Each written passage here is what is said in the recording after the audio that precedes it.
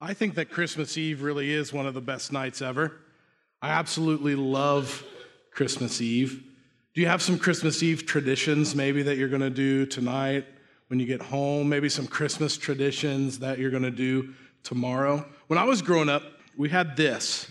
This is a calendar, and we used it to count down the days to Christmas.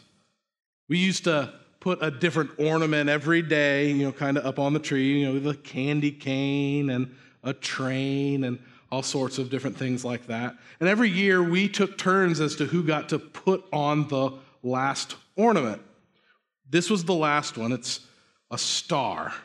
And it was a big deal to be able to put the star on the tree. You didn't want to be second to last. You wanted to put the star on the tree. I remember fighting and crying about who got to put the star on. It seemed like we never remembered who had done it the year before, And leading up to it, we would intentionally pick some of the ornaments that the other brother would want to have. Like we would take one out of one pocket and put it in the next one because no one wants this one. What is that? Is that a red and white doily thing? I'm an adult. I have no idea what that is. But we had rules about where you could put them on here, like the candle had to be over here on the side so that it wouldn't burn up the tree, little made-up rules that kids have all the time. So on Christmas Eve, the time would come and the lucky brother would put the star up there on the tree. But on Christmas Eve, we would put this one on there. This was the second to last one. It was the present. It had to go right there because presents go at the bottom under the tree, right? It had to go there, but you didn't want to put the present on the tree because that meant that you lost. Because you wanted to put the star on top of the tree. Only the star mattered. You were looking forward to putting the star on for an entire month. The calendar represents a lot of memories for me, some fighting and bad, but most of it just kind of represents Christmas anticipation for me. We are literally counting down the days to Christmas, hopefully expecting all the things that Christmas brings for a little kid. So presents, things like that, but also food and family and time off from school. And there's something magical about Christmas time, I think, especially as a kid. Like anything could happen, and you're anticipating tomorrow. We did all sorts of things to usher in the Christmas season, to anticipate what we were celebrating. Maybe your family has some of the same traditions, going around looking at Christmas lights, Christmas caroling, avoiding that one person in your family for the whole month. And if you don't know who that is, it's you. Wrapping presents, hot chocolate, all of those are memories that I have from childhood. Now, I've noticed that my kids are starting to make some of the same memories, and they start to make a lot of handmade crafts around this time of year. Have you noticed that? They just bring home a bunch of stuff. Junk stuff. They bring home all sorts of handmade ornaments that we are starting to put on the tree. We get really creative around the holidays. One craft that I remember growing up was a manger ornament that we made as a little kid. I don't remember where we did it. I don't remember why we did it, but I do remember it was taking half of a walnut, a cleaned out walnut, and you put a cotton ball down in the walnut, and then you put baby Jesus on top of the cotton ball. It kind of looked like this. That's a lot cuter than mine looked like, I'm sure of it. So it's a manger ornament, and I think we glued a clothespin on the bottom, and we kind of clipped it up on the tree. And the reason I remember this ornament so well is because I got to use a hot glue gun, and that is a big deal when you're a little kid. In my house, you had to have a driver's license to use a hot glue gun. So this is pretty much the only time that I've used one. I was actually talking to my wife, Abby, about a hot glue gun, and she said, "You're still not allowed to use a hot glue gun." So I've used it once in my life to make this manger ornament. And when I look at the ornament, I start to wonder what it really represents. I guess the simple answer is baby Jesus in the manger, right? And I remember when we made it as a kid, it wasn't my favorite craft. It was kind of boring outside of the glue gun. I remember that we kind of set it aside. It was an important part of the story, the manger is, but it's not the most exciting part. I asked my parents, we didn't end up keeping that ornament. We kept a lot of different stuff. We didn't end up keeping that. I mean, would you? I think sometimes we treat baby Jesus and the manger kind of like it's a passing part of the story. So yeah, Jesus is born in the manger, but there are angels and shepherds and wise men and cool-sounding gifts like myrrh. That sounds much more exciting. It's like we believe baby Jesus and the manger is a completely different story than the adult Jesus on the cross, In our minds, baby Jesus never grows up. He kind of just stays a baby and we celebrate him every year. We're glad that he came, but we kind of forget why he came. And we say things like Jesus is the reason for the season, and he put the Christ in Christmas, and that's a good start. And gathering together on a night like tonight is a great thing to do, but we never quite make that connection, from manger to the cross. Now here's a verse, and it's a verse that reminds us of who Jesus really is. And it's more than just to come as a baby. This is Matthew 12:21. And his name will be the hope of all the world. Jesus will be the hope of all the world. That sounds good. I like hope. I hope you do too.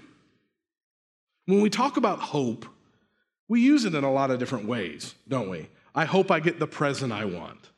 I hope you have a good time at the party. I hope to see you soon. We're talking about something we think might happen, but it might not happen. We just prefer it to happen. I hope my kids are safe. I hope the food is good. I hope the message on Christmas Eve is really, really short. Who knows? Might happen, might not. I see the look of fear in your eyes.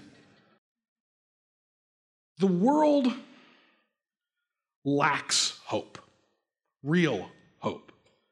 Because if this is hope, just wishing something will happen, it kind of causes us to clamor to make something of this kind of hope. This isn't real.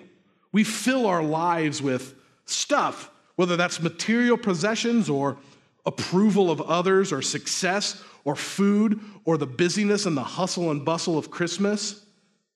And those don't actually bring real hope.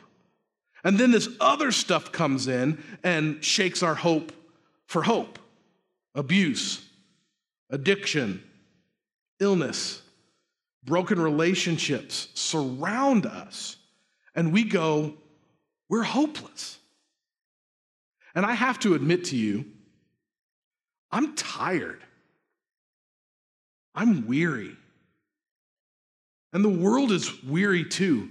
And I look around and I see a lot of hurt and a lot of tears and a lot of pain, a lot of anger and hurry and doubt, a lot of hopelessness.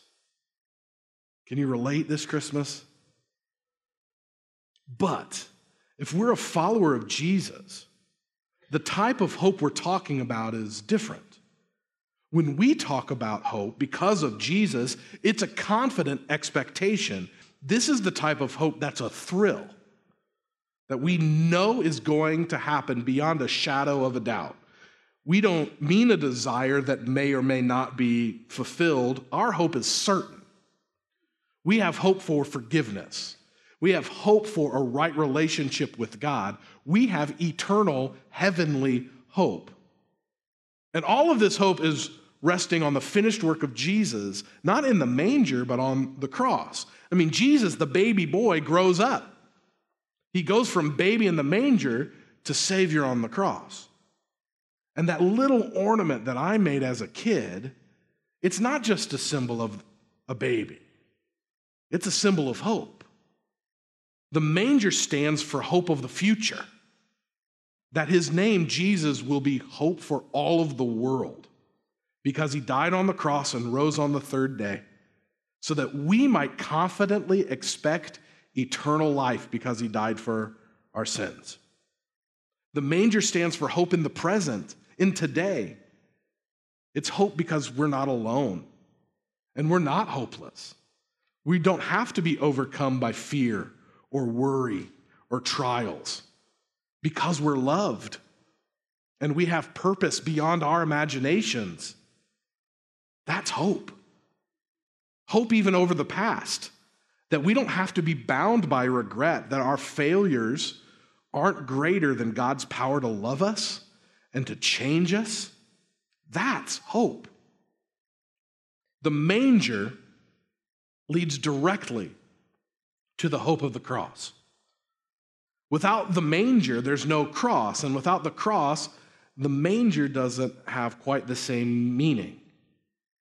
The manger leads directly to the hope of Jesus on the cross. And we can respond to that hope tonight. As a weary world full of circumstances that are beyond our control, we can fall on our knees and we can thank God. We can celebrate the hope. We can be filled with thankfulness and peace because we are remembering that in the midst of our hopelessness, there is real hope. They're going to come out and they're going to sing a Christmas song. And while they do that, I have a challenge for you.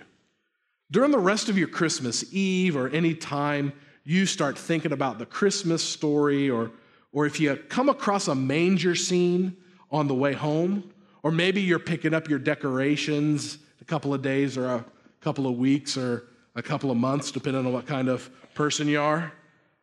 When you see a manger, don't just think of a baby. Think of that word, hope. Because that manger represents something much more powerful than a miracle. It represents eternity. The manger leads us directly to the hope of the cross. That's one of my favorite Christmas songs. I just love the lyrics of the song. Long lay the world in sin and error pining. A weary world rejoices. That's us.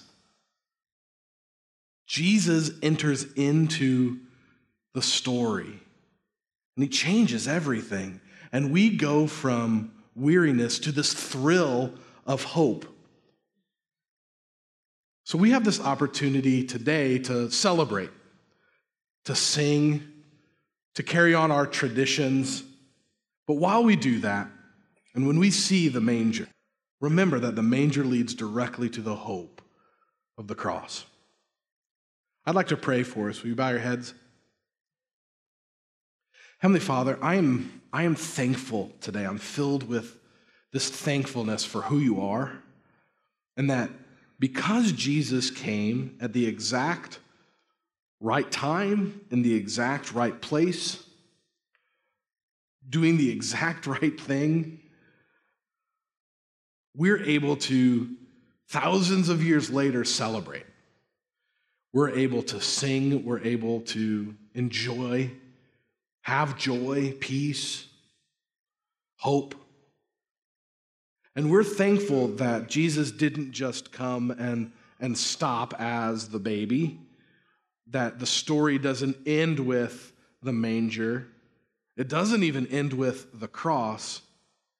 It ends with Jesus conquering death 3 days later, so that we can today stand here, sit here, sing with this confident expectation of what's coming.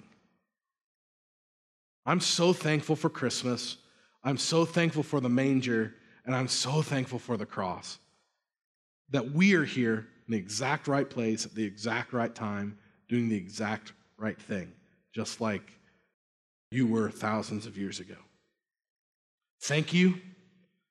We celebrate you. We love you. And it's in Jesus' name, because of the manger and the cross, we pray. Amen.